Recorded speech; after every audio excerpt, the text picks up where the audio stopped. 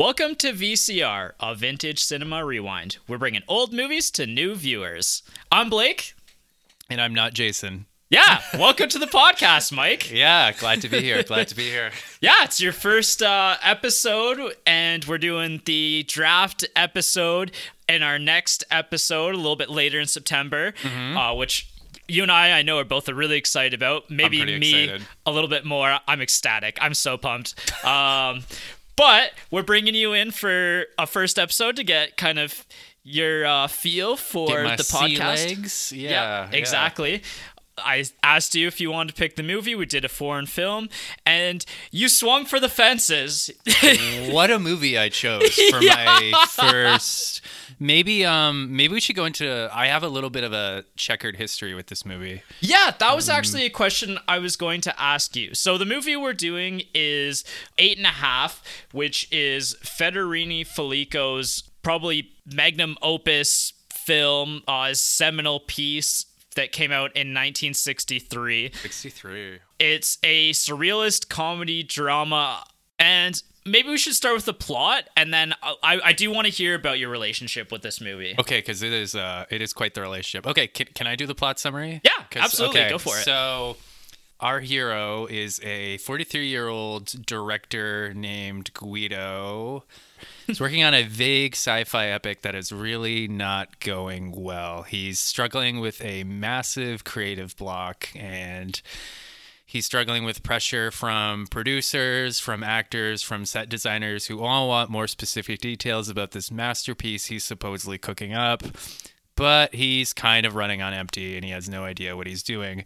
Meanwhile, he's also keeping busy cheating on his wife. And I feel like that's almost kind of the most concise plot summary I can give. Yeah, I think so as well. Like, there's basically two main aspects to the film, and it's the film within the film, like Guido's struggles as a director and writer of the film to come up with anything, really. Dude, anything. And the other part of it is the personal relationships that he has with his wife and his mistress and people on set, his parents. Like, it's a pretty deep film diving into a lot of psychoanalysis, and there's a lot of Freudian elements, I would say. Oh, just a little, Yeah. just a few, yeah. So this is not an easy film to digest on first viewing, and this is probably your third or fourth watch through now. So going into my sort of history with this movie, for those of you who don't know, which is all of you actually, you are brand new to the podcast. Hi yes. guys, glad to be here. But I did 2.5 years of film school. This was one of the films we studied, and I would have watched this movie for the first time when I was like 18, and I remember my friends in film school really not liking it. Really bouncing off it, really finding it, I guess, pretentious and indulgent. Yeah. And at the time, I loved it. Like, I was crazy about it. Really? But that comes with the caveat of saying I was having my own little affair with film itself. Interesting. Like, you could have shown me artsy footage of paint drying at 18, and I would have, like, wept with joy. Right. So you and I had a phone call earlier this week where I had picked this movie, and I was saying I'm curious to see how I'm going to react to this movie now, 11 years later. Right. Because I still love film, obviously. I wouldn't be doing this if I weren't. But it's not really, I have different tastes. Yeah, and your taste in film has probably evolved over the last 10 years as you've grown and become, like, a mature adult, which is still debatable for both of us, but super debatable. I was really interested to hear your outlook on this, because obviously this is one of the most critically acclaimed films of all time. Yes, it definitely is. Often appears in top 10 lists, especially for directors and critics, maybe lesser so with general audiences, but I think we'll talk about that a little bit later and who the movie is for. But I was really interested to hear about your relationship with this. Do you remember what jumped out at you when you originally when I was a kid saw it? Yeah. I think the only things I really remembered were going into this again were the opening scene and the harem scene. Okay. Obviously, those are two hard things to forget. Yeah. But yeah, those were the two things that jumped out at me the most. Okay, fair enough. Or I guess the two things that lingered the most. Yeah, that's Yeah. fair. And sometimes we judge a movie on what lingers and what stuck with us over time. There's actually, I'm really excited to talk about some of the scenes in the film because I think I appreciated the film for some different aspects. And we'll get into those a little bit later when we get into the spoilers section. Okay. But I think you've summarized the plot pretty well. I think one of the things that I appreciate that the film does really well is that it evokes like a sense of claustrophobia almost, and having all of these people constantly surrounding Guido and pressuring him to come up with the whole plan of the movie. Like, they've already started production at this point. They have these big set pieces built and designed. He's got all of these different people who are relying on him, like the producers and the actors of the film, to make a bunch of creative executive decisions, and he's not willing or able or even maybe capable of making these decisions right now, especially when there's all of these other elements with his personal life and his family and everything else that are definitely impacting his attention and his decision-making process. You know, this isn't really a spoiler, but my roommate watched part of this movie with me, and he said, is this whole movie just him walking away from people? And I'm like, you're not really wrong. Yeah, that's a great point as well. Yeah. Like, he's very, and this isn't really a spoiler, but just the main character of Guido is exceptionally unlikable. Like, Yeah. he's very cowardly and spineless, and he's very good at avoiding responsibility and ducking people. But the movie is aware of this, and the movie doesn't really let him off the hook for any of this. No, I would say the movie holds him accountable really throughout the movie. Like, it's not like he just runs off into the sunset. Like, it's not No. necessarily a happy ending. It's an ending that's maybe a little bit complicated, and I think that you and I might have to discuss what the ending means a little bit. I think we're going to have to talk about it, because holy crap. Yeah. Maybe we should, I don't know if this is jumping ahead, but like, let me just ask you, did you enjoy this movie? Did you enjoy the experience of watching it? The short answer is I don't know, and Okay. I still haven't figured that out. That's a very fair and honest answer. And I think you were smart to watch this an extra halftime. Even though you got an extra halftime in, I think that was smart, especially for this podcast episode, in your understanding of the film and maybe why it's important. I don't really want to get into my personal review quite yet. Okay, let's keep people in suspense. Yeah. Keep me in suspense. Sounds good. Okay. So I think where we move on to next is characters and people you may know. Okay. And I think where we need to start with this is actually at the director's seat. Usually we Okay. talk about the actors and why they're important and what other works they did. But one of the most crucial aspects of this movie and understanding this movie is understanding the person behind the camera, I think. Okay. Fellini. Yes, Federico Fellini is an Italian director, was an Italian director. He was known for making films that had a blend of like memory and dreams, fantasies and desires. And that's something that is very apparent in this film. There's a lot of scenes that you might not quite know right off the bat if it's a dream, if it's a memory. It's vague. Yeah, it's very vague. You kind of have to interpret what's what throughout the film. I would say for the most part, I understood what was happening, or I understood whether something was a dream or not. Sometimes it wasn't always apparent initially.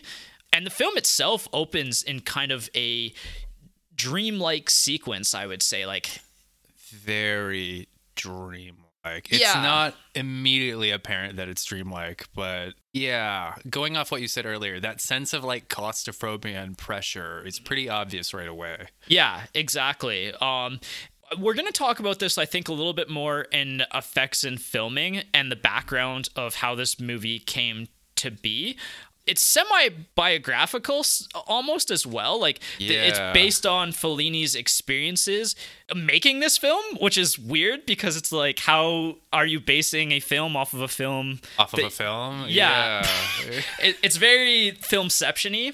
You know, my roommate, Pedin, you know, he asked me, and I thought this was a fair question, is this the director? Like, he pointed to the lead actor. He's like, is this the director playing the lead actor? And I looked it up, and it's not. No. But it seems like it could be, or it almost should be, in a sense, because it feels very personal. It is a very personal movie. And a lot of the creative struggles that Guido has are reflections of Fellini's struggles as well in making this film, which again it's hard to conceptualize somebody struggling to make a film, so he makes a film about struggling to make a film and somehow coherently puts it together in the way that he has. Coherently is a little debatable, but yeah.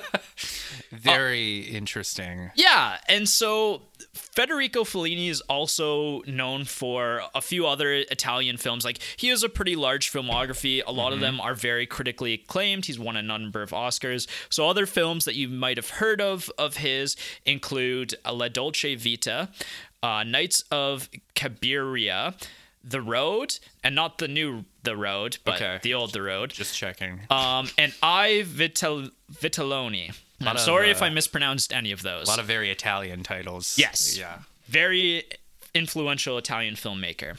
So that's a bit of the background on the director himself. The movie is called 8.5 because it's actually his 8.5 film.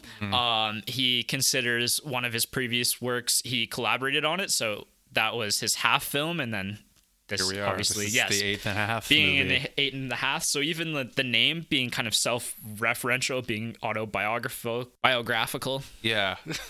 So let's move into the characters and people you may know. So we've already talked a little bit about Guido, who is our main character and the hero of the story. Hero in quotation marks. Yeah. Like big quotation marks. Yeah. He's somebody who I think is struggling. He's struggling in both aspects of his life, professionally and personally. He's kind of floating somewhere in the middle of both of them. He, as somebody who I guess is a creative director, and is constantly telling stories and telling, like, you can boil them down to lies, essentially.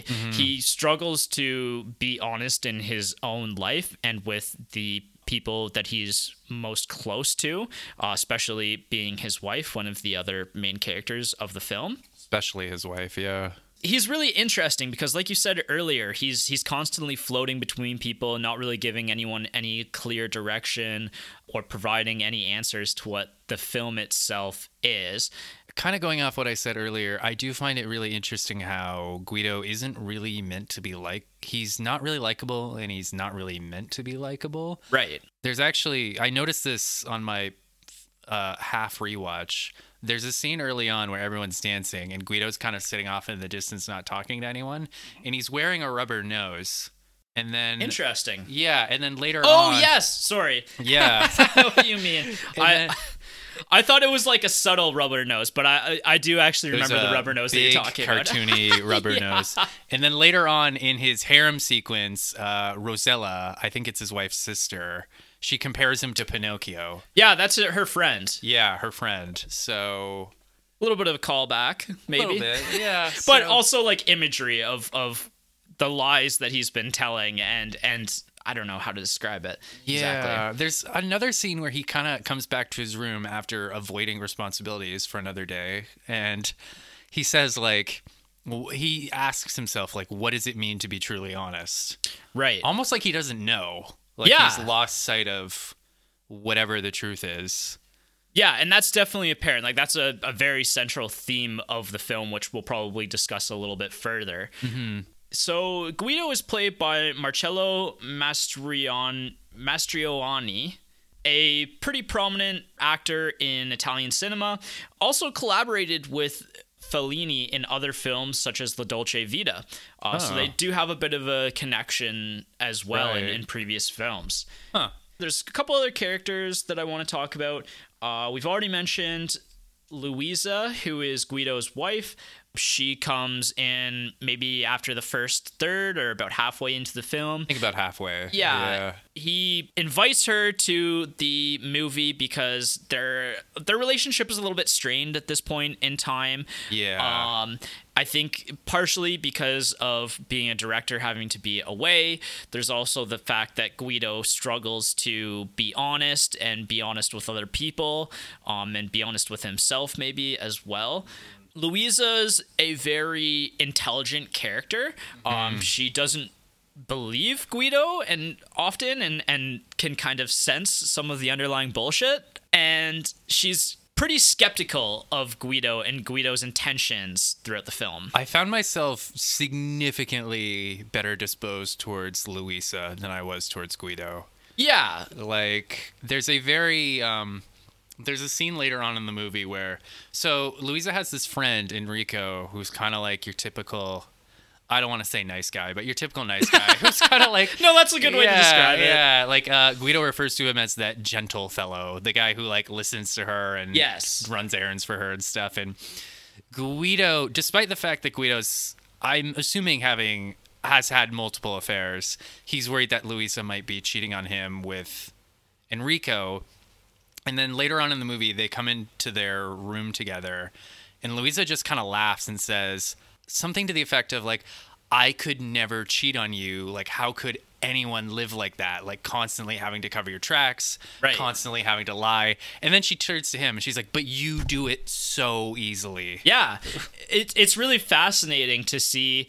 And this is something that comes up is maybe even relevant. It's probably always relevant to the human experience, is outwardly projecting your own insecurities. Yes, absolutely. So Louisa is played by Anuka Mi, another prominent Italian actress.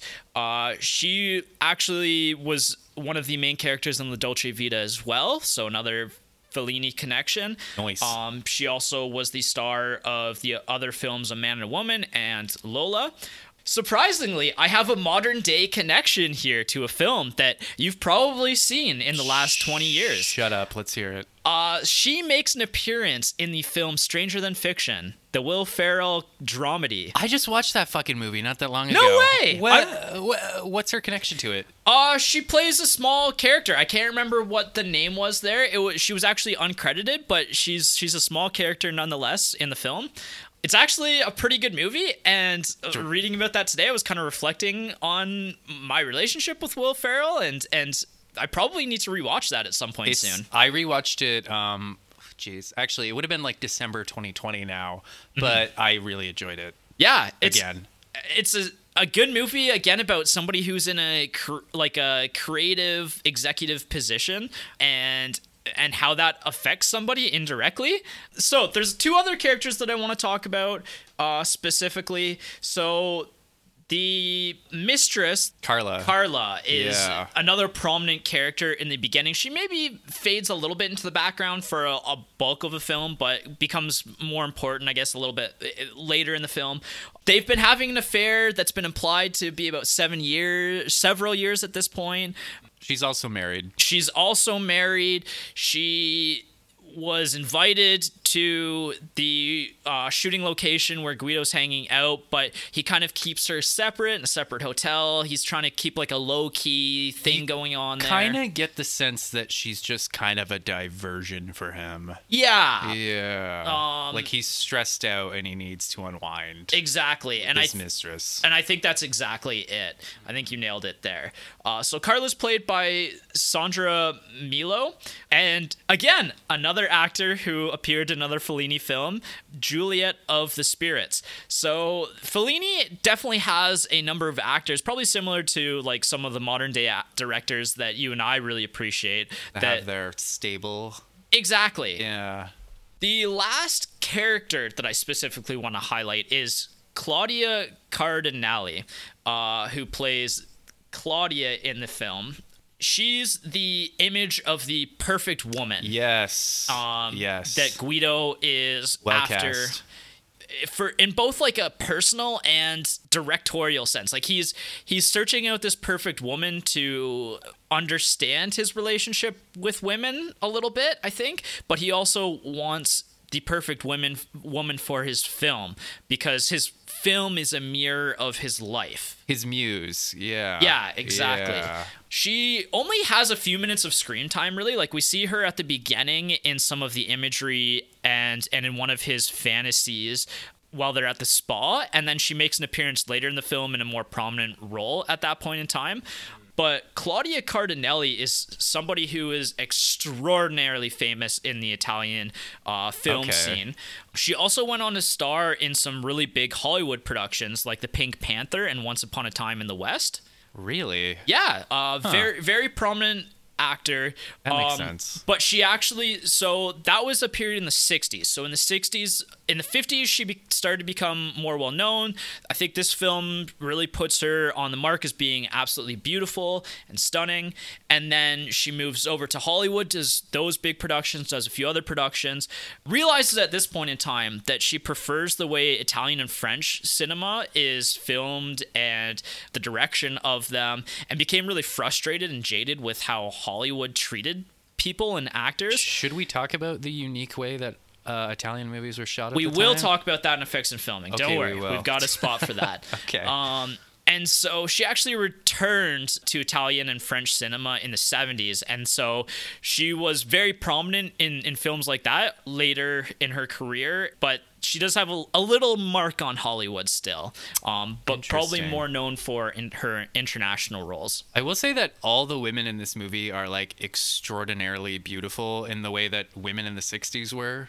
Yeah. Very almost regal looking in a way. Yeah, absolutely. And that also is part of what Guido wants to surround himself with, right? Absolutely. Like he's on that search for that perfect woman. And so to see women who are naturally very beautiful, it kind of fits into that motif. On rewatch, there are so many different moments where someone is demanding something of Guido and he's distracted by a pretty girl. Yeah. Like, it almost happens like every 5 minutes. Like, he's like, like, and again, that's kind of that distraction and what's partially causing him to not make any progress on this film. Absolutely. That's highly important to his career and to the careers of everyone around him.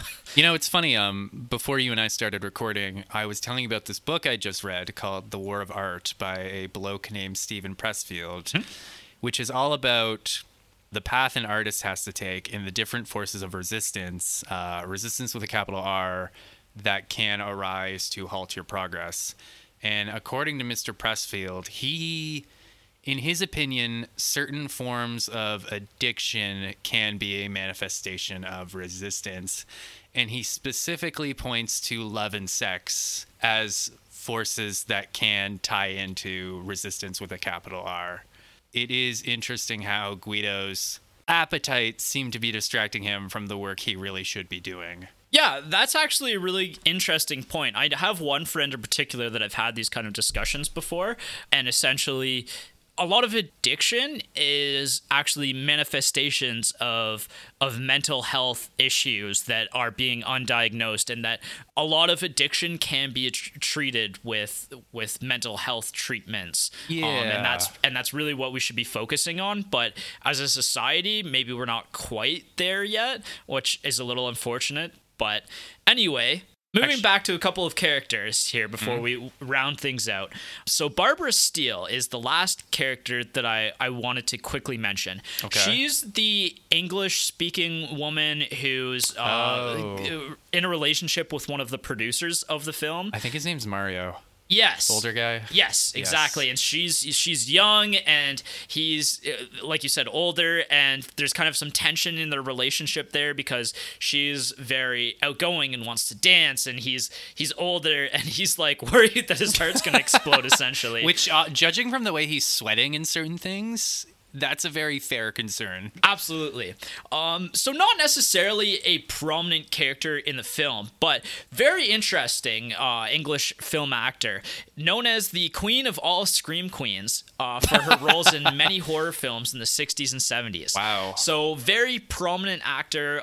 She had starring roles in the movies Black Sunday, The Pit and the Pendulum, and David Cronenberg's Shivers. Seriously? Yeah. Fucking Cronenberg? Yep. Has a Cronenberg connection there. Wow. Good for her. Yeah. Otherwise, there's a lot of different actors in the film and characters. Like, it's pretty ensemble cast, I would say. I'd say. It's pretty chaotic, and I think that is the point, is to have all of these different people that you would expect on a film set, like the producers, the actors, special effects people, the significant others of these people. The Commendador, or however you say that. Exactly. Yeah. And then we also have like other prominent characters from Guido's past that we see more in dream sequences or in his fantasies, like his parents make an appearance in his dream sequences. La Saragina, which is a very influential figure from Guido's past, the woman who lives out in the old war bunker. We'll talk about her character in a bit more detail. I think we can call her a prostitute. Yes, she is a prostitute, yes. And so that's very important to his ideas of women and relationships as well, and then so that's something we'll have to dive into. Yeah. Looking at the cast and looking at their filmographies, this is a really kind of a who's who of Italian acting in the 50s and 60s. Like, there's a lot of very important people, which makes the film itself kind of interesting as well, because there would have been a lot of draw for some of these actors at the time. Absolutely. So I think that's everyone I wanted to talk about. Is there any other characters that we should maybe bring up at this point in time? The character that I kind of found the most interesting was actually Rosella. The friend? The friend. She isn't in the movie much, but just to clarify for the listeners, so Luisa goes to visit Guido and she brings Enrico, the aforementioned nice guy, and her friend Rosella with her. And it's not super focused on, but it seems as though Rosella and Guido are almost closer than Guido and his wife. Yes, they're able to speak more candidly to each other. Yeah, like I had assumed she was his sister-in-law just for the fact that she introduces herself as a Guido's managing supervisor at one point. And the Commendador I believe the Commendador calls her a sorceress and says that one touch and she knows what you're thinking. Right, yes. And she makes a very prominent reappearance in his harem scene. I don't know if we want to save that till when we talk about that scene in more detail. Yeah, I think we save that to spoilers. Okay, spoiler note then. But yes. Again, not in the movie. It's not a sexual relationship, but there is a weird intimacy between those two that I found very interesting. Yeah, I thought their relationship was really interesting as well, especially in the fact that they could speak so candidly to each other. And she could say things about their relationship and he could comment on them without like it feeling like she had the upper hand on him maybe, but it didn't feel like she was going to abuse her role necessarily. She was more there to see how things played out and provide support to her friend Luisa. It seemed as though she seemed to understand Guido maybe better than Luisa, and also maybe better than Guido himself. And she was able to speak to him, like they were able to have a more like realistic conversation than Luisa and him could. Like they could connect a little easier almost. Yeah. So let's move into who this movie is for. We've talked about your relationship with the movie, because I think that's important to highlight the fact that you found out about this movie in film school. I'm actually was really interested to hear that there was quite a split amongst viewers at that time about who really appreciated the film and how a lot of people that you watched this movie with didn't appreciate this movie. The easy group of people that are going to appreciate this movie are the creators and the creative personalities. Like that's what this movie is a love letter towards. Yes. Is people who have that who are in creative executive roles, who are like writers like yourself, who are maybe creating content online like you and me are both right now. It's really interesting to see someone struggling with that kind of writer's block and how it's adversely affecting not only their work, but maybe also their personal relationships, how everything's intertwined, how the pressure of having all of these people, like all of these expectations on you to produce something and produce it on time and to not let anybody down, because there's all of these different people that have their own expectations for the creative work that you're providing and preparing, essentially. Yeah, I would add to that. That's a great point. I would add to that, though, that you have to really love cinema in order to appreciate this movie. I think so as well. Yeah. You have to really, respect and appreciate not only the art form, but the history of the art form. Yeah, and I don't think this movie is for everyone. I think, if I'm being completely honest, this might be, out of every movie that we've ever done on the podcast, the most narrow group of people that I would recommend this to, because it's a very specific group of people that are going to enjoy this. I was thinking on the way here, this movie is almost like a work of literature. Yes. In the sense that it's very dense, and I guess it's kind of like, if you look at your relationship as a viewer to a movie, it's like it's similar to a relationship in the sense that there's a take and a give, right? You've got some movies like Disney movies, Marvel movies that like they're here to please, they aim to please, and they're, you just have to sit back and be catered to. There are other movies that are a little more challenging that you maybe have to meet halfway.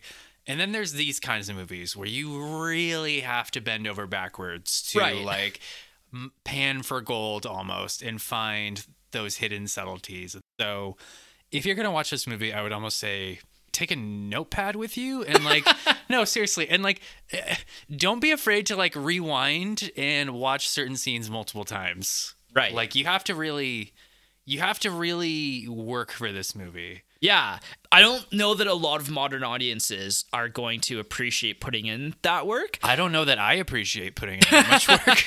And that's a good point. Yeah. I actually got into a discussion with someone online about the movie this week. There was a post on Reddit about a top 100 movie list. Okay. And 8.5 actually appeared around number 10.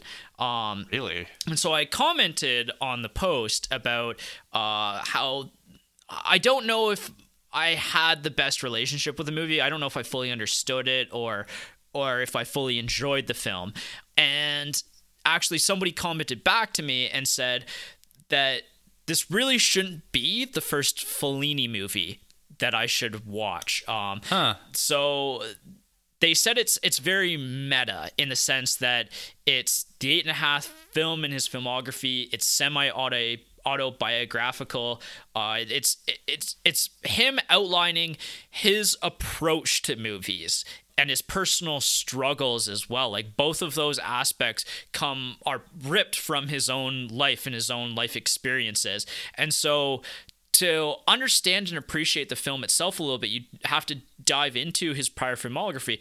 And those are pretty well-regarded movies themselves, like La Dolce Vita, which I mentioned previously, is a very acclaimed film. I might be wrong about this. I think that might be Roger Ebert's favorite movie. I think I read that somewhere. You might not be wrong. I can't remember it off the top of my head, but yeah, so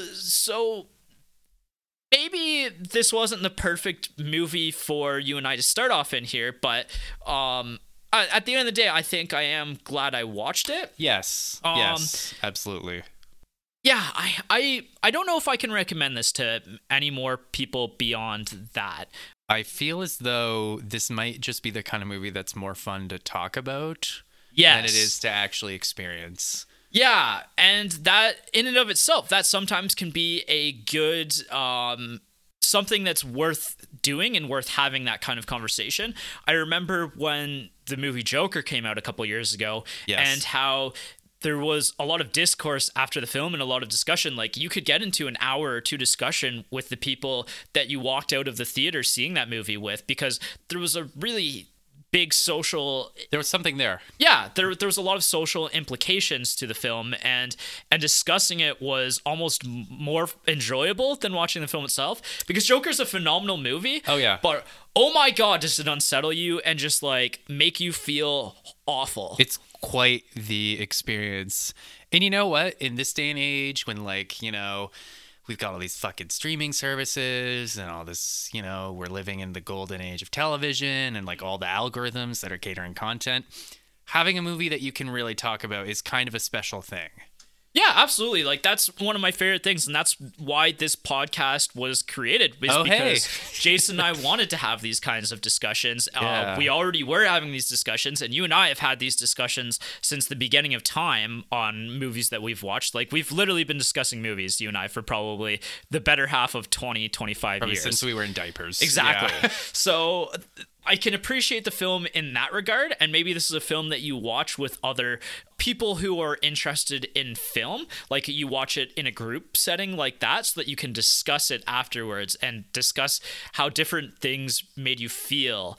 I will say I was significantly better disposed towards this movie the second time around. That's the other thing that I read online as well, is that people said you really do have to get multiple viewings in of the film to really appreciate and understand everything. And looking back, I think when we get into the spoiler section, we can talk about just understanding where things are going actually helps to contextualize the first half of the film. Yeah, and I will say, no spoilers, but the first half is a lot more challenging than the second half.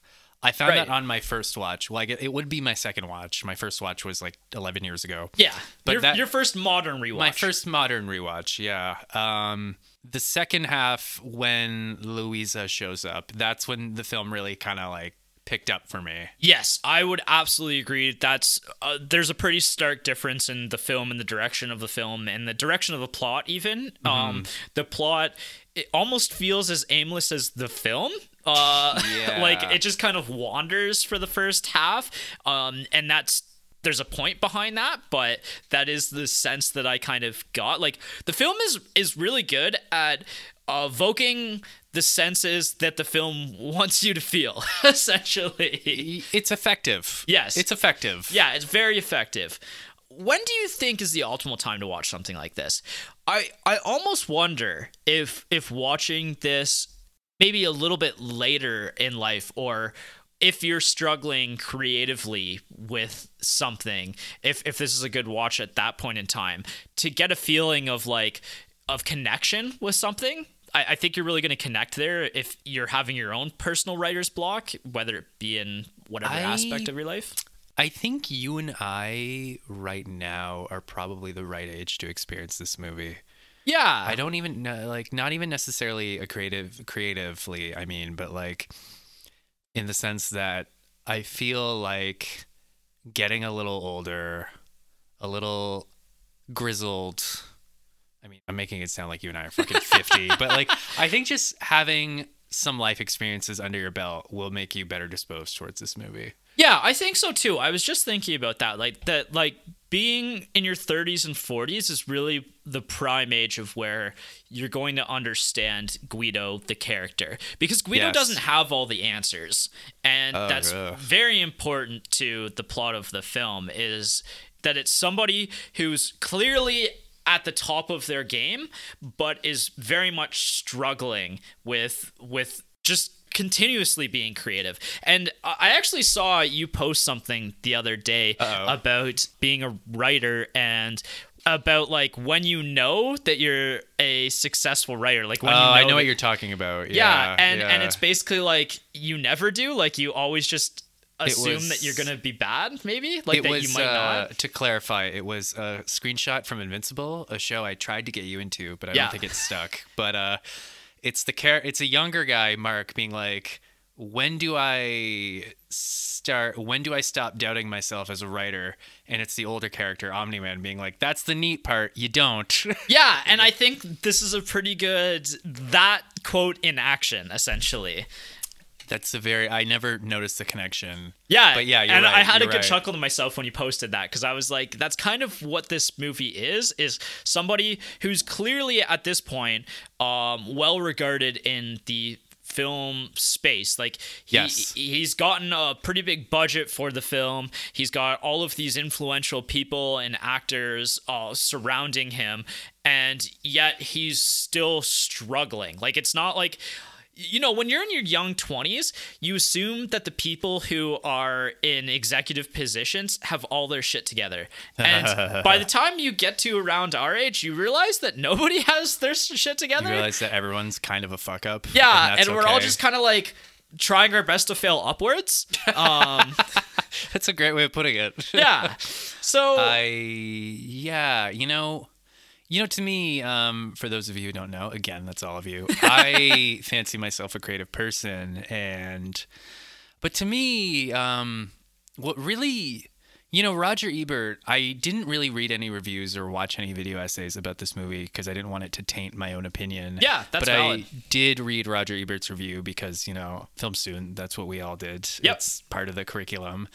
He said in his review that this was I think he said this was the most comprehensive movie about filmmaking in existence. And to be honest, I don't really agree, because I think what this movie's more about, more so than the creative film stuff, I feel like the real heart or the real focus of this movie is Guido's relationship with women. And I'm going to be honest, that's where I struggled more with. Okay. And in my enjoyment of the film is in his relationships with women. And I don't want to get too much into my review, but I appreciated the film from the artistic struggles a little bit more. It's interesting that, like, I'm just gonna flex on you. I'm probably more creative than you. Oh, absolutely, you but... are. I will agree. That's not even a debate. But you're appreciating it for the artistic side, but me as a creative person, I'm more like, what the fuck is wrong with this guy and women? Like, why can't he make relationships work? Well, see, I agree with that as well. And like, I had the same problem, but maybe like you maybe appreciated those problems, whereas I saw them maybe as faults to the film. Interesting. And we'll talk about that when we get into our reviews, I think. Okay. We'll save it for that. We've touched a little bit on when to watch in terms of like age, but like, when would you sit down and watch this? What is the ideal conditions for you to sit down and honestly, watch this isn't like a It's not a blockbuster. No, honestly, when I was in film school, I would go to the lab, get the movies from the library.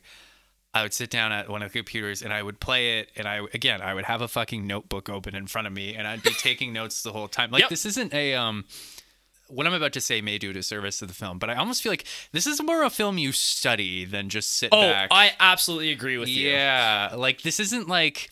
This is a movie you watch in the fucking daytime. Yes, like, this is an afternoon movie. With I fully coffee, agree.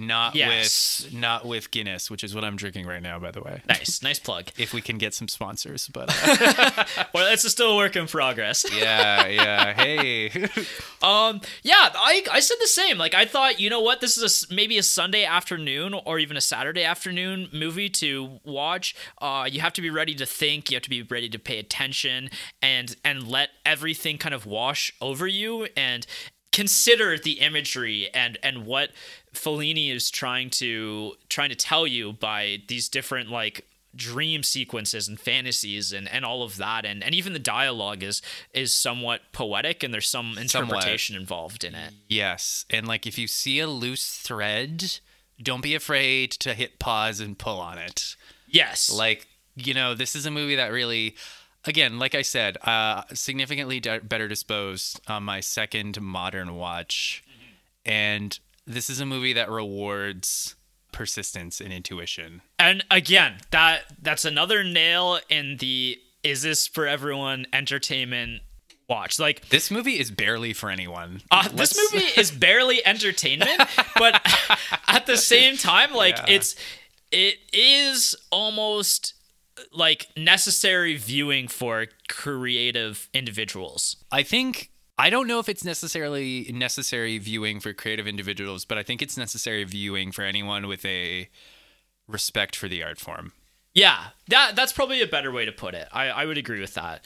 Okay, let's do where to watch, and then we'll get into all the spoiler stuff. So right now, 8.5 is streaming on the Criterion channel, which is a streaming service that essentially restores and releases old movies. That's where I actually watched Harakiri on as well. They do a really great job with rendering the films. Like, the film itself looks gorgeous. Looks like really great in black and white. Like, it is a very well shot movie. Yeah, exactly. And I'm really starting to appreciate black and white film.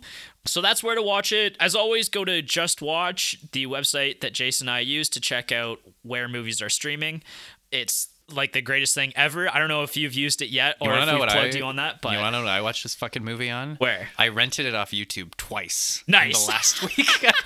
You should just bought it at that point. The Fellini estate got $10 from me this week, and I hope they fucking appreciate it. Nice. All right. So this is the point in time where I cut it off and say we've gone as spoiler free as possible, and we're going to talk about the movie from a spoiler point of view and do a bit of a deeper dive into it. And I usually say around now, like, if you're really interested in the film, go check it out, go watch it, and then come back and let's kind of have this conversation together. I would say, for those of you listening, despite how much shit we've talked, again, if you are a creative or you do respect cinema, you do owe it to yourself to see this movie. Yeah. And so here's what I'm going to say here. And I'm actually going to pose this as a question to you. Good. Do you think that it's better to know the backstory and maybe what we're going to dive into a little bit here about the film and even knowing some of the spoilers maybe before you dive in? Like, is this a film that spoilers are going to negatively impact your perception of the film or lessen your enjoyment? Or do you think thinking about all of this going in is actually going to help with your enjoyment a bit?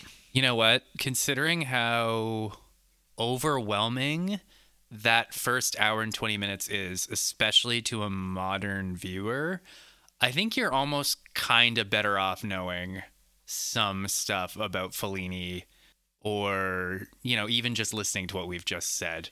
Because again, I found my rewatch, I enjoyed the first hour and 20 minutes a lot more when I was knowing kind of what to look for. And I think I agree with you. And this might be the first film that I've ever thought about that at the spoiler cutoff mark. This was something I was thinking about this morning, actually. And I was like, wait a second.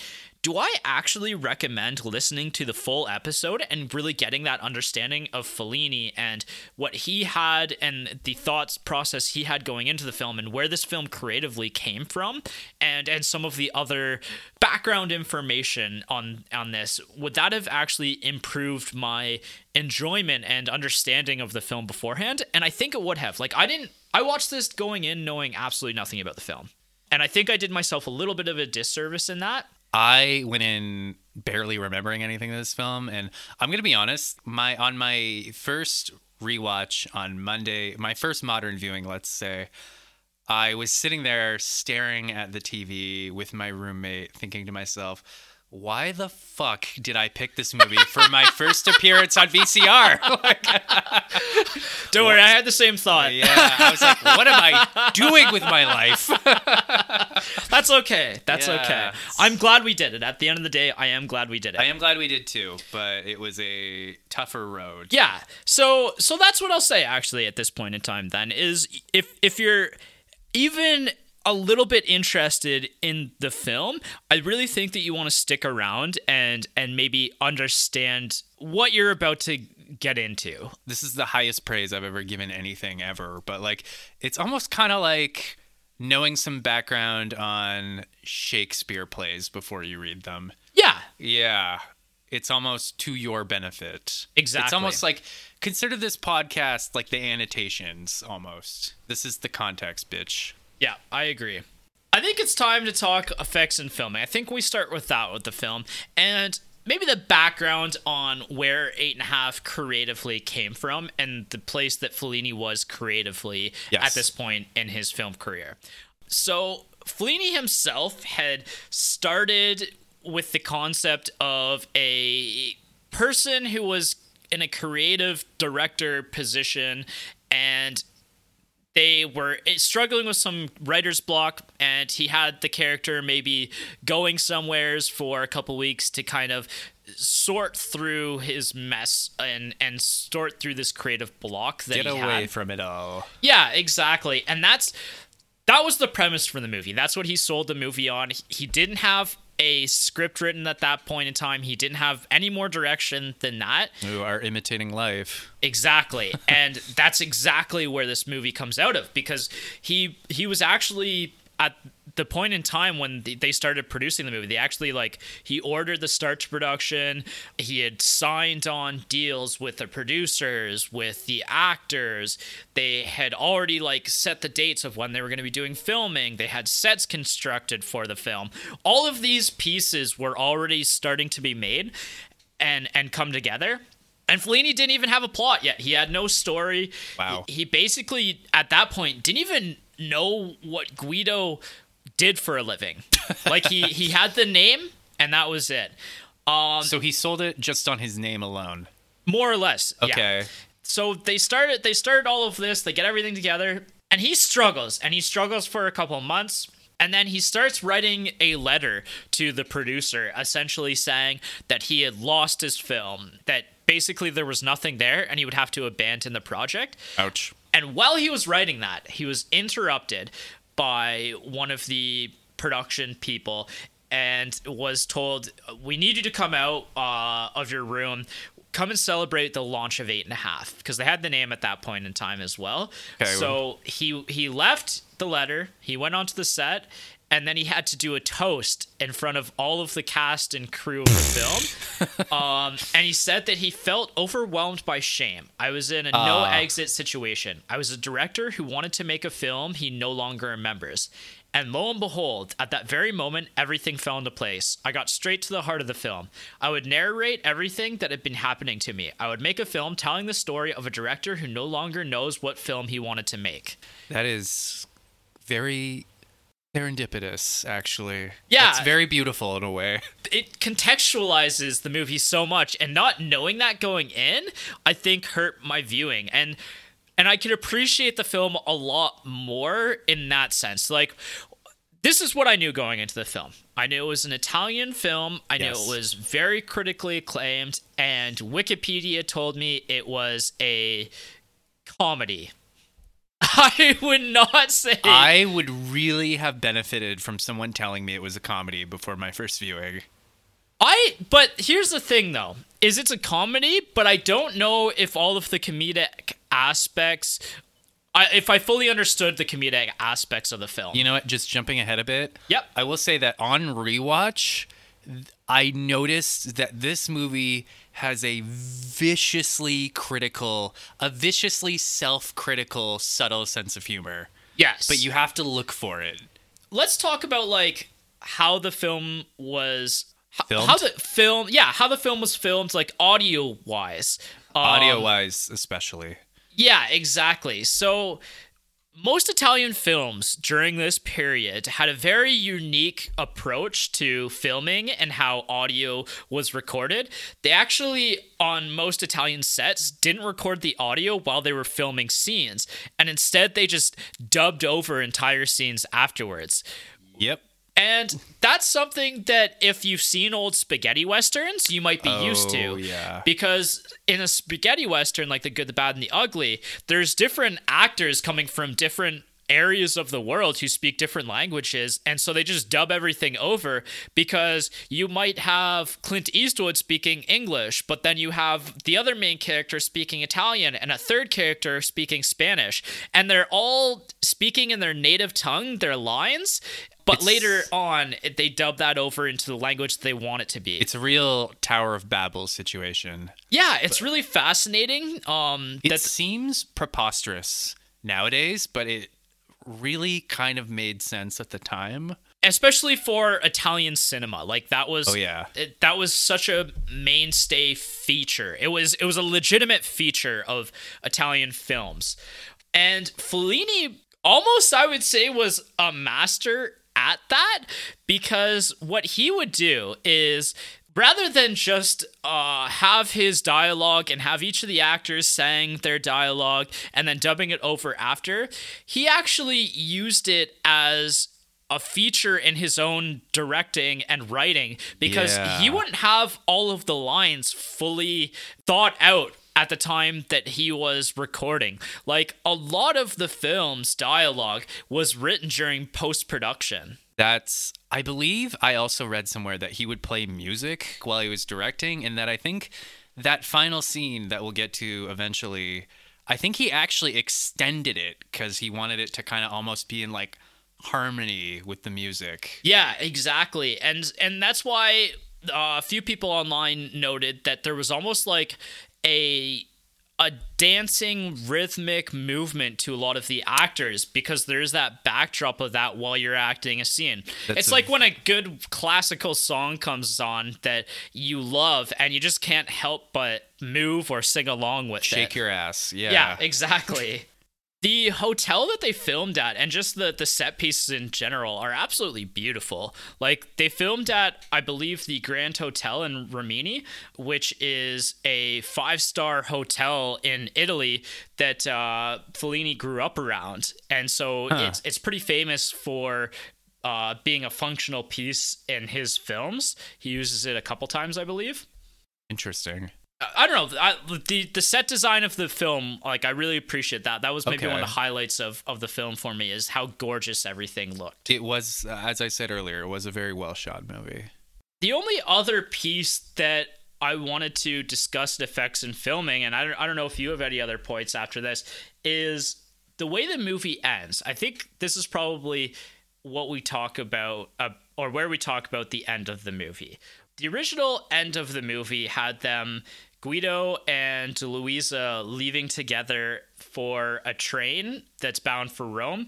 And at the end, he sees all of the characters from the film on the train together as they're entering a tunnel, essentially. The scene that comes out in the movie about everybody kind of dancing around the set of the spaceship was actually something that they had filmed originally just for promotional purposes. Right. And then essentially one of the script writers said to Fellini, I think that this actually works better as an ending, because the train sequence is almost implying suicide at the end of the film. That's actually a tool that other filmmakers and writers have used in the past to imply suicide. I thought a train going into a tunnel just was used to imply sex. No, seriously, I think know what? It was North by Northwest. Yes. There was that at the end. So he found afterwards, he decided on that as a more suitable ending. Let's discuss the ending a little bit. Okay. Is the ending on set there, is that a dream sequence, or is that reality, or is it maybe a little bit of both? I made a joke to you before we started recording that I thought the movie got a little stoned towards the end. I read this in Roger Ebert's review. I know that a lot of critics at the time complained that it was difficult to tell the difference between reality and dreams. Right. Roger Ebert said in his review that he found it very easy to tell the difference. Right. And I agree with Roger Ebert up until the last half hour. Because I feel like in the last half hour, shit just gets bananas. Yes. There's a scene where Vito is watching screen tests of actresses. Yes, and that is one of my favorite scenes the whole movie. Yeah, and he's being wildly uncooperative, as always. And I forget who it is, but somebody gets up, walks into the aisle, and just hangs himself. And it's like, what? And you're like, okay, wait, what? And then nobody addresses it, they move on. Right. So, yeah, that final ending is... Okay, it's clearly a dream sequence because his dead parents show up. Yes. And... However, does he reconcile with Luisa in real life? Do we see, like, even though this is a dream sequence, is there a reconciliation there that they have at the end that's incorporated in that happens in reality? That's my question. I don't know. And I can't really... It felt as though... Can we get into spoilers a little? Oh, no, we're totally in spoilers. Talk as much as you want. Great. In the penultimate scene, he gets dragged to set to do a press conference. He panics, he crawls in the table, and he fucking shoots himself. Yes. And then we hard cut to... Which is obviously a dream sequence. Obviously a dream sequence. We hard cut to laborers taking down the set. Guido's standing there. The producer's there. He's kind of like, he's apologetic. He's like, oh, well, maybe the next one. And then suddenly, out of nowhere, he just grabs a megaphone and he starts directing. And all these people just show up. Right. Like his dead parents, all the characters from the movie. And he's suddenly... how Guido got his mojo back. He's suddenly directing everybody and he looks very lively. So the implication is maybe that by finally admitting that he's done with this project and he can't do it, he's unburdened himself and his creative juices are flowing in ways they haven't flown in a long time. And how meta is that with what we just Super talked meta. about with how this film even came to be? Yeah, and he suddenly just tells everyone to start fucking dancing and they all dance. I don't know. Does he reconnect with Eliza? I don't know. And that's fair. I don't think that's a question that we can answer at the end. In my opinion, I think it does. I think that's Mir's life. It's obvious at this point that him and Louisa have a pretty deep relationship, especially, he's cheated on her in the past. Oh, yeah. She's aware of those situations, but she's still with him. There's obviously a very deep connection between the two of them for her to be able to forgive him of that. And it's a question of whether or not he maybe can forgive himself and move on and be a better person and stop cheating. That what really notable is I don't think after the scene where they're at the cafe and his mistress, Carla walks in, I don't think she appears after that, right? Other than maybe in the screen testing footage. Maybe. I'm not the first person to point this out, but Carla really does kind of just fall off the movie in the second half. But I wonder if that's actually intentional. Like, I wonder if that is him starting to break away from that creative block and stopping with using his own personal indulgences. Like, he's starting to cut himself off and he's starting maybe to move more towards his creative outer space. Maybe. Is the implication almost that Louisa, his wife, is his muse, and by having these affairs, he's almost kind of cheating on his muse or doing his own creativity a disservice? Is that almost maybe the hidden implication? That's kind of what I'm wondering out loud. I'm picking up what you're putting down. Yeah, like you were saying, like the addictions are essentially used as a crutch to distract yourself from what's really important and letting yourself move forward. Is him weaning himself off of her and her not having any more role in the film a sign that he is moving towards that creative conclusion, that kind of almost divine union? Yeah, exactly. With his own muse. Well, on that note, Carla, who's the actress who played her did a really good job, but she is characterized to be a fucking idiot. Like, yeah. No, like she mentions, there's one scene I actually really appreciated on rewatch. She's like, oh, I read a really funny Donald Duck the other day. I'm like, seriously? Yeah. Guido, and I think even Louisa, when she confronts Guido, says, what do you even talk about? Yeah.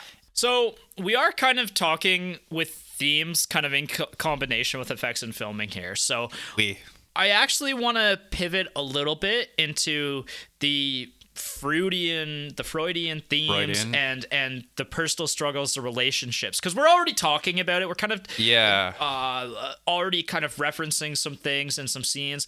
So this was something that I was just reading about before we started recording. Okay, is Fellini's relationship with Freud and with psychology is. In the filming of La Strada in 1952, this was actually his first bout of clinical depression. Like he got really severe clinical depression near the end of filming that film. So he started having these discussions with his wife. His wife recommended that he go and see a therapist. So he actually did some work with a Freudian psychoanalyst named Emilio Servadio. So he has experienced some of that in his personal life and Okay. starting to research into those concepts. A few years later, he actually, and this is like the late 50s, he actually started researching into the psychoanalyst ideas of Carl Jung, which Jung, is yeah. Jungian. And so he actually, in the early 60s, started reading his autobiography and was experimenting with LSD at that point in time. Of course he was. So even those aspects of the film are definitely mirrors of his own life and his own relationships with people. You know, his parents aren't in the movie much, but they do show up occasionally. Yes.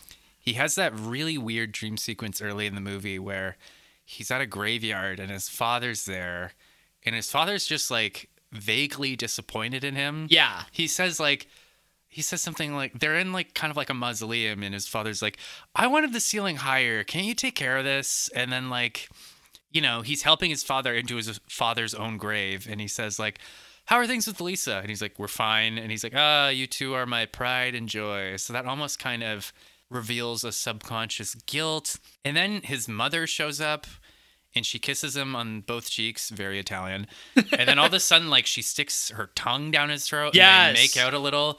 And then she pulls back and suddenly it's his wife, which is the first time we actually meet Louisa in the movie. Yeah. And I'm just sitting there like, what? And then the dream sequence ends. Just again, about his relationship with women, there's two very striking flashback sequences. There's one when he's a little kid in his childhood home with his siblings, and they're all just bathing in a cauldron of wine, which I guess Italians do. And I'm just like, what? And then my roommate, Pedin, the aforementioned Pedin, he's like, this is the most Italian thing I've ever seen. And I said, yeah, I know. And then, you know, he's being like wrapped in like white linen and carried to bed. And then later on, during the famous harem scene, I guess we can just talk. This is a good time let's just dive into it. Yep. Like, so there's the most, probably the most iconic scene from this movie is later on. It's a dream sequence where Guido walks into his childhood home, and all the women he slept with or wanted to sleep with are there, and he has his own personal harem to attend to. And the deal is they all cater to him hand and foot. And once they turn 30, they have to go upstairs. Yes. To just which mirrors Leonardo DiCaprio. A few Yeah, years older, but Yeah, I guess Guido was a slightly better man. But and Louisa is kind of like, almost kind of like the headmistress, but she's this very like, in the dream sequence, she's a very dutiful housewife who just is cleaning floors and like, you know, laughing at all this stuff he does, which is a very far cry from how Louisa is in real life. yes. Louisa, I actually really liked Louisa. Like, she's very stone cold, intellectual. Yeah, I liked her character as well. Yeah, I would have asked her for her number if I was there back then. But You would have been the nice guy. yeah, probably. But yeah, so Guido's being catered to by all these women, and in the harem scene, he's being bathed the same way he was being bathed as a kid. Right. And they wrap him in white linen, and these women kind of carry him around in the dream sequence, just like when he was a kid. So they're like, you know, it's almost kind of like this really preposterous image of being like catered to by this sort of like ideal wife, mother, consuming figure. But what's interesting is going back to, I think her name's Rosella. Yeah. His wife's friend. She's actually in the harem as well. And while he's being bathed by all these fucking women, he looks up and it's almost kind of like, the fuck are you doing here? Yeah. And she just kind of says something effective like, I'm just seeing how deluded you are. Like, Yeah. or she makes a point. She's like, I'm the cricket on your shoulder, Pinocchio. She's like, which is, again, something I really admired about this movie, especially on rewatch, is how like viciously self-critical it is. Oh, of absolutely. Of itself and of Guido. Yeah. And as an extension of Fellini as well. Yes, absolutely. That's part of what makes this movie feel so personal. Pivoting a bit, there's one scene I really liked, and I wrote down this quote. There's a scene early in the movie where Guido meets with his friend, a critic/writer, who has reviewed his script. and they go for kind of a walk in this little place they're staying at, and his critic gives him his notes, which is just, on first reading, it's evident that the film lacks a central conflict, a philosophical premise, if you will, making the film a series of gratuitous episodes, perhaps even amusing due to their ambiguous realism. One wonders what the author's point was: to make us think, to scare us. From the start, the action reveals an impoverished poetic inspiration. Forgive me, but this might be the most pathetic demonstration ever that cinema is behind all other arts by 50 years. The subject matter doesn't even have the merits of an avant-garde film while possessing all of its shortcomings. Here are my notes. I doubt they will be helpful. And this is within the first 15 minutes of the movie. Yeah. So that kind of sets you up for what you're in for. And it's really fascinating because it's pointing out the flaws, and it's again a reflection of the film within the film. However, Fellini uses those as like the selling features of the film. Essentially, it's a movie without a whole lot of plot. Like, it's more of a character piece and a thought piece, a look into the mind of the person Guido and his struggles, both personally and professionally. And there isn't like any driving plot point. There isn't a conflict that he must like rise to the occasion other than to get out of his writer's block. It's almost a film that's kind of trying to figure itself out as it goes along. I fully believe that. In that same scene, we get our first glimpse of this Claudia, like the ideal woman, yes. Right? And then in the next scene, Guido's at the train station waiting for Carla, and he's reading his friend's notes. And his friend's notes are basically like, what the fuck is the point of this ideal woman? Like, what does this even mean? And he crumples it up and throws it away. Yeah. So it's a very self-reflexive, self-critical, almost self-hating movie. Yeah, this movie it almost absolutely is. Kind of hates itself. Yeah, and it wants you to hate yourself too. Yeah, that's what all great art should do. I actually had a question about a scene, the opening scene with him trapped in the car, and it's a very visceral scene. Like, there's unsettling. Yeah, it's unsettling. Like, there's the bus full of people all like standing there without heads because they're cut off with the windows. Yes. There's like some just weird imagery going on in some of the other cars, and this man is trapped in this car trying to break out. Yes. And then the second part of this is he floats away and then is pulled back down to earth. I understand the dream sequence part of him being pulled back down to earth. It's like the film crew is trying to like ground him and get him back into like reality and get the process flowing again. Like, he can't just float away. He can't just avoid the responsibilities. Mm-hmm. Do you understand the first bit in the car? Because I haven't really zeroed in on the meaning behind that. What I was kind of thinking is, we open to a shot of all these cars, and it's a traffic jam. So that obviously represents some kind of block. And then like white steam starts steaming from like his car, and he starts kicking at the door, kicking at the windows, trying to get out. And all these people are just kind of watching. Right. I almost kind of feel like it might be almost a metaphor for cinema itself, in the sense that it's like they're looking through car windows watching him suffocate. Like, there's something kind of voyeuristic about it. Interesting.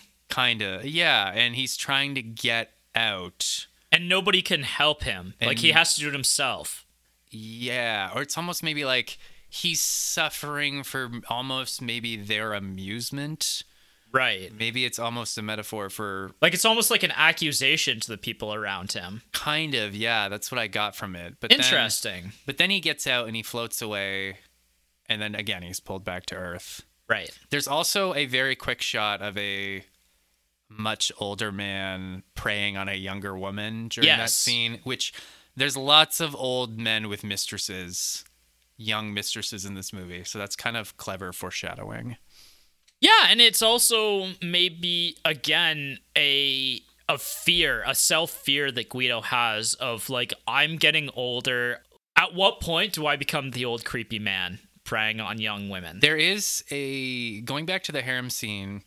So, like we mentioned earlier, the deal is you turn 30, you get DiCaprio out of there.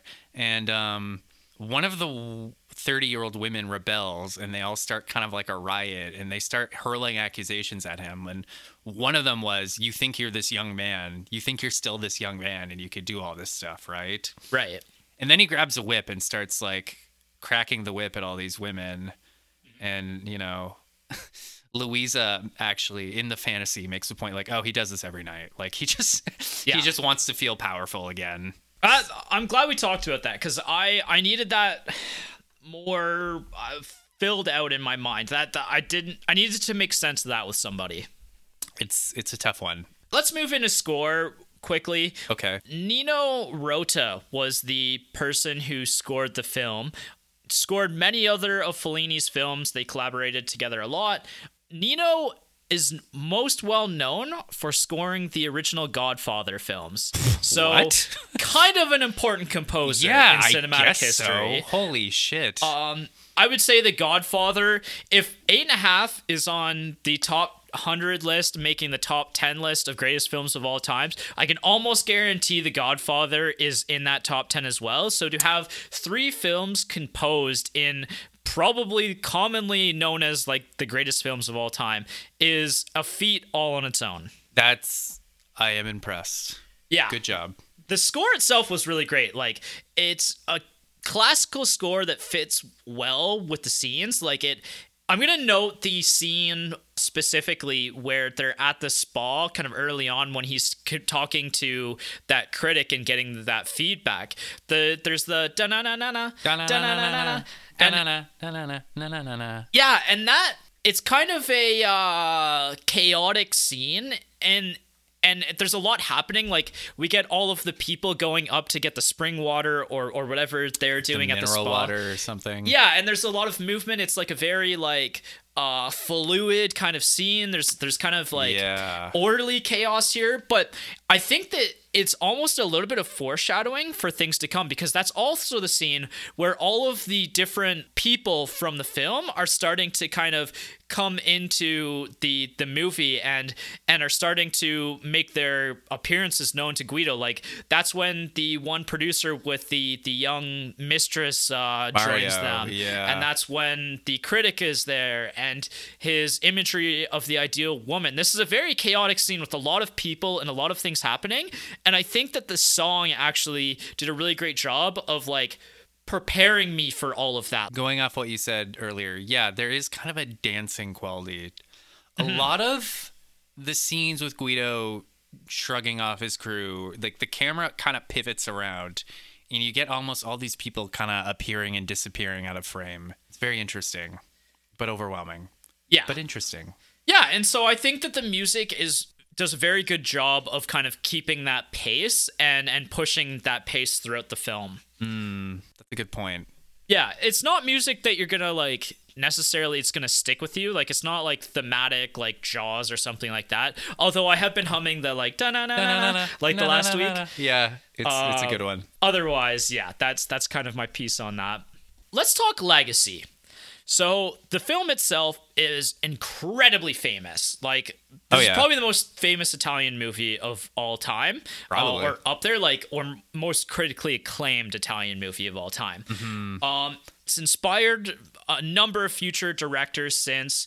So the directors that I was reading about who most often cite this film specifically, but also just other works of Fellini in general, are Tim Burton, Terry Gilliam, and David Lynch. Oh, that makes a lot of fucking sense. Yeah, all three of those especially directors. that last one. David Lynch for sure. Yeah. I'm going to note here, and this might be spoilers to my personal review, those are 3 directors that I do not necessarily gel with often. Ooh, So shots fired. I read that and went, I understand where I was in this movie now. Maybe this movie wasn't for Blake. Yes, maybe this movie was not for Blake. Should we should we jump into personal reviews? We're getting there. We're getting Okay, there very okay. soon. The other kind of notes that I was going to make was that this often is a film that you're going to see in top 100 lists, especially for critics. And most recently, like I said, I can't remember where the article was. I was a bit older anyway, and it was around that 10th place. So very important film in film history. Using the blend of fantasy and dream sequences and what's real and what isn't is a device that Fellini maybe popularized, and I already referenced Joker in this. There are scenes of Joker that you don't know are actually fantasy scenes until maybe a little bit later in the film, and They get recontextualized. yeah, and it blends those very well, and the recontextualization is not only important to like something like the Joker, but it is important to this film as well. Like you said, upon rewatch of your rewatch, you understood the first hour a lot more. Yes.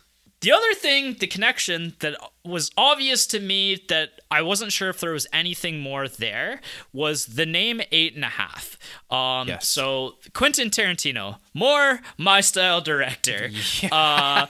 More of a contemporary. Yeah, The Hateful Eight being his 8th film. I never made that fucking connection. That's the only connection there. I looked into things a little bit more. I think other than the fact that it's a little self-referential to the filmmaker's career, in the nature of the name, I don't think there's any other connection that you could put. Well, it's makes sense because Tarantino is a very he's a filmmaker with a very distinct personal brand. Yes. In the same way that maybe Fellini would have been a filmmaker with a very distinct voice back in his time. Yeah. And actually, on that note as well, I've been listening to Quentin Tarantino's new podcast. You sure have. Of recent. And really funny, this week they were talking about a movie, and Quentin Tarantino said, while they were talking about this movie, I don't appreciate when directors add Freudian elements to their film. And I went, you and I are on the same page, my friends. Well, you know, just to throw this in, modern psychology, I read a quote once that modern psychology regards Freud the same way astrophysicists regard Isaac Newton. Interesting. Like, a lot of his theories and practices have been largely discredited. But in the 60s, he would have been the new hotness. Oh, absolutely. He would have been Vogue. Very interesting that one of my favorite directors of all time obviously had an influence on how my mind works into going into a movie and what I enjoy in film and what I might not enjoy in film. So I thought that's my connection to this movie. I can appreciate films similar to the directors who have influenced me, and he would obviously be one of those directors. That's actually really funny that he would say that. Well, yeah, I mean, holy fuck, right? I mean... Yeah, and it was so funny because it was the episode that came out this week, and I listened to that and went, oh my god, that's hilarious, that connection. That is... Sequels, prequels, reboots, and then we'll get into our personal reviews and the partner factor. Cool. So, obviously, no sequels, prequels, or reboots to the film. However, there maybe are some, I guess, light reboots in the sense that the film itself has had some very definitive films that have taken the ideas or the themes of the movie and repeated them. Yes. Some of those being Alice in Wonderland, which came out in 1970. Good one. All That Jazz, Stardust Memories, which is Woody Allen. There's also a musical adaptation that won an award in 1982. It was on Broadway. Fuck, this story would work so well as a musical. Yes, I think it absolutely would. And you and I have talked about my thought of converting Dune into a musical before. And I've said before, it has legs. We should do it. yeah, exactly. So it's actually called Nine. And so Guido is the only man in the play, and all of the rest of the actors are female in the play. That makes way too much sense, actually. Yeah. And it actually had a Broadway revival here in 2003, which starred Antonio Banderas as Guido. I think Antonio Banderas is probably too good looking to play Guido. And that's my critique. One other connection here. Okay. The play was made into a film in 2009 called Nine, the live adaptation, and it starred Daniel Day-Lewis as Guido. Okay, so let me break this down for those of you listening. There was a musical adaptation of a movie that was itself adapted into a different movie, starring Daniel It's Day-Lewis. very meta. Daniel Day-Lewis, the like most like meta like what's the acting style where you like Oh, method acting. method acting? Yeah, he's a Yeah. method actor. Like, oh my god, I think that movie should have broken reality. it might have. Like, listen to who it stars: Daniel Day-Lewis, Marion Cotillard, Penelope Cruz, and Nicole Kidman, we should and do Fergie. we Fergie, are you fucking kidding me? Mixed reviews on this one, apparently. We should do it on this podcast. Maybe in a year or two. I've Maybe- got movies that are a little bit higher up on my list. than Yeah, that. fair enough. Fair enough. So that's it. There's plenty of other material that you can go and look out if you've enjoyed this movie and want to see it done by a slightly different take or in different context. That is, it's like, you ever hear something so preposterous that you can't even laugh? You're just kind of like, I can't even smile right Your now. brain is broken right now. Like, you might not be able to continue on with the episode. Wrinkled my brain. Well, get your shit together because we're almost done. It's time for a personal review in the partner factor. Okay, you go first. I want to hear your take. Okay, first, let's go because first. you have history with this film, and you've kind of talked a little bit more about your history and where you were. So Yeah. refresh us again quickly. Your thoughts, 18-year-old. I'm in college for film. Yes. Michael. Okay, again, this movie is a bit of an old flame that I've reconnected with. I really, really liked it when I saw it in film school at 18. In fact, I think me and one other friend were the only people in our class that actually really enjoyed it. I remember really passionately defending this movie to people. Mm-hmm. So you invited me on your podcast, and I picked this movie straight out of the gate, and I said to you, I'm interested to see how I respond to this movie 11 years Yes. later. All right, so Monday night, we're recording this on a Saturday. I watched this on a Monday. Fucking hated the first hour. It was really hard to sit through. It was hard. I will agree. It was very, very hard to sit through. But once Louisa showed up about halfway through, I found the movie significantly picked up. Yes. And then I decided to rewatch the movie just to kind of get my thoughts in order. And I will say that it benefits from a rewatch. Yeah. I was significantly better disposed toward this movie on the rewatch of the rewatch. And having a relatively close rewatch together, like within Within a a week week, span, yeah. is a very close rewatch rather than like a decade later. And I've said this already, but I'll say it again. When you rewatch it, you really can appreciate just how bitingly self-critical this movie is of itself. Right. Like, there are so many moments where, like, the film is, like, taking the piss out of itself, taking the piss out of Guido, using, like, these subtle visual metaphors to show, like I mentioned earlier, the Guido wearing the rubber nose, showing, like, what a liar he is. Like, this is, if nothing else, this is a very self-aware movie. Yeah. This movie knows what it is. It knows what it's trying to accomplish. So I guess to break it down, my personal review, this isn't an easy watch. No, I And would this- absolutely agree with that. This isn't necessarily even a fun watch.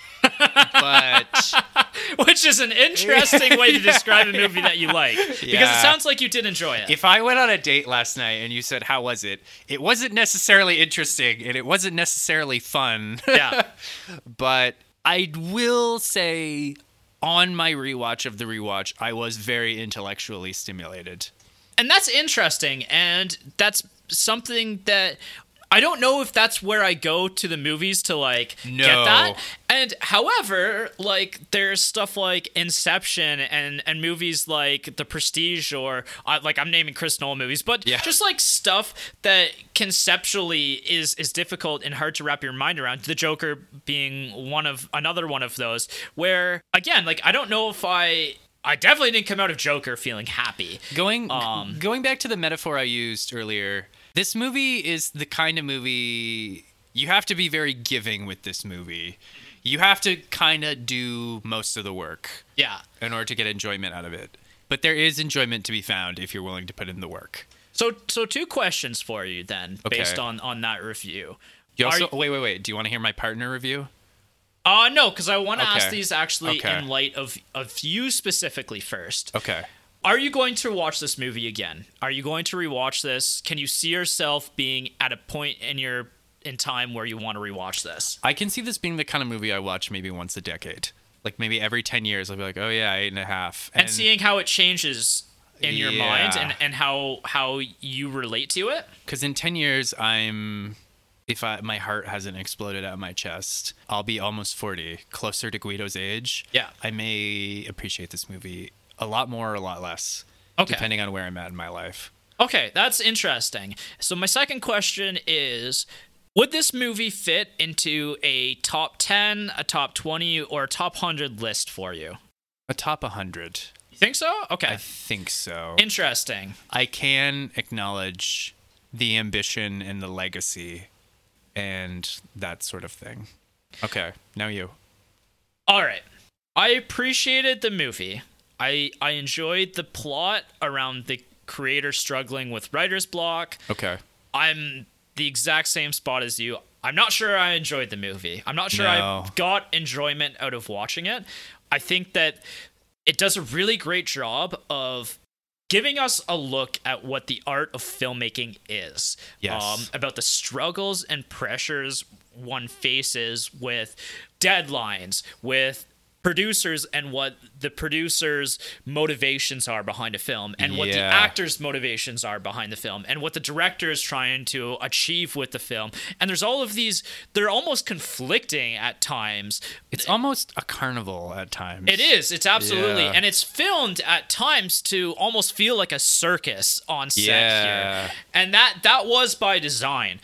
So I really appreciate those elements of the film for what they've presented to me. And I think that a rewatch would have done it justice to increasing my appreciation of everything, not just the last 45 minutes or so of the film. I almost feel like you need to watch it like 3 times Yeah. in a week. And this is where I'm struggling a little bit, because Yeah. I don't know if a movie that takes this much watching and this much forced rewatching and trying to find context and all of that is necessarily for me.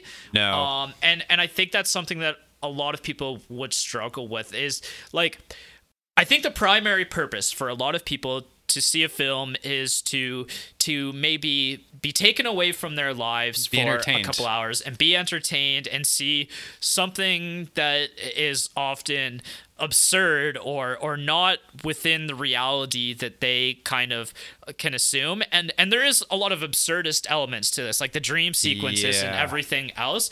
But trying to understand the context behind all of that is something that it's not easy.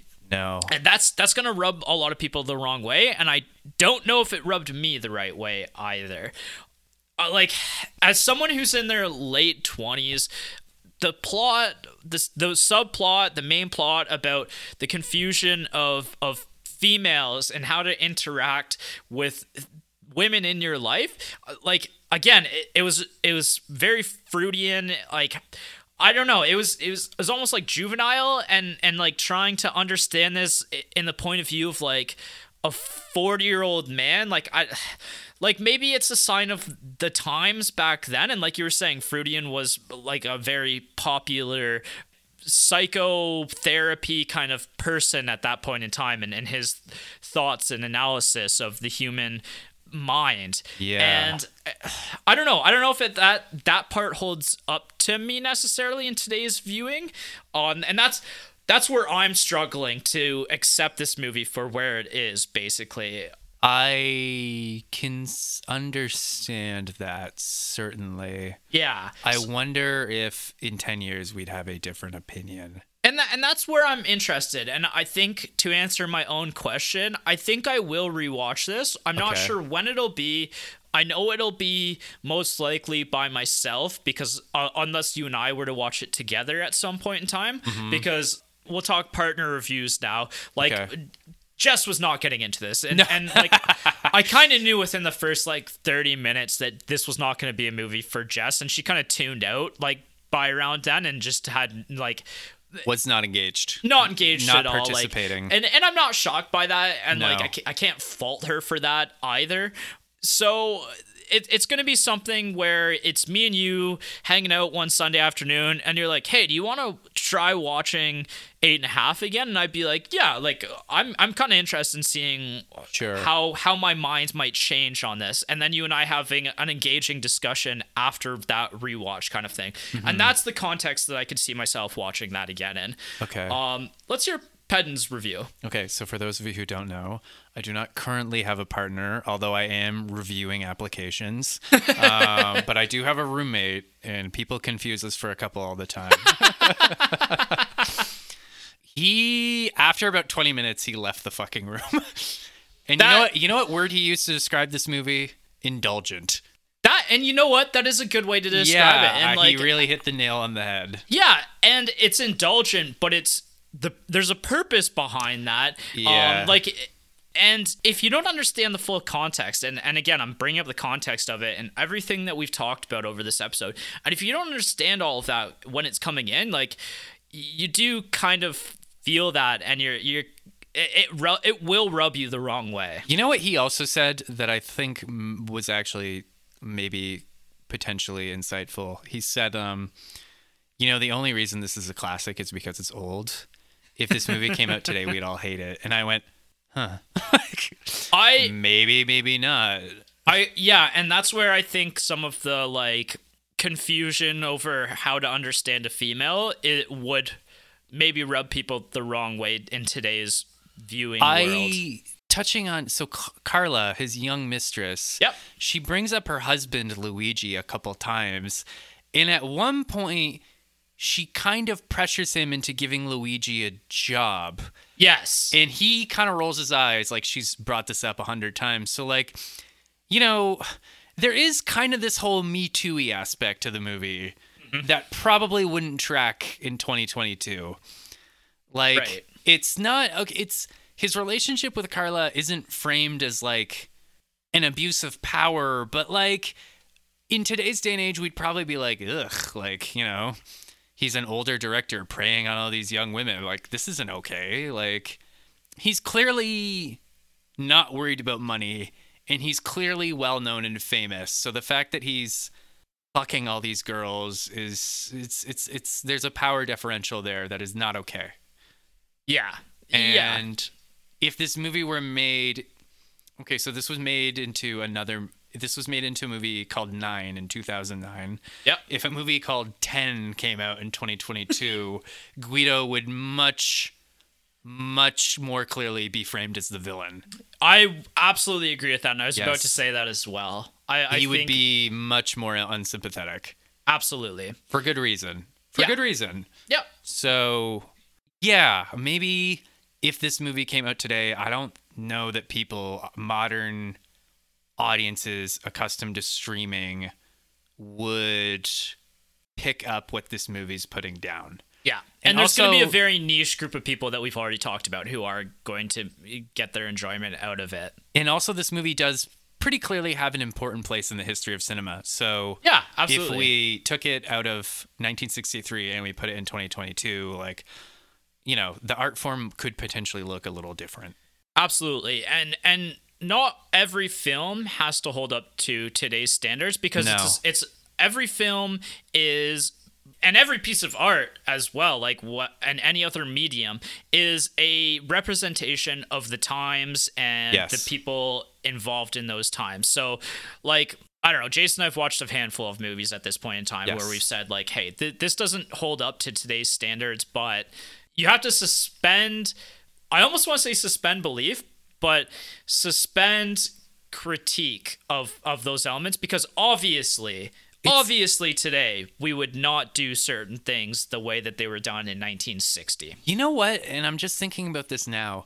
It's almost like going back and watching the original Star Wars and putting yourself in the mind of a moviegoer from 1977. Oh, absolutely. And that's a part of what we try to do on the podcast is to contextualize things and talk about what was happening at the time. And we maybe didn't talk about it as much in this episode and more focused on the legacy.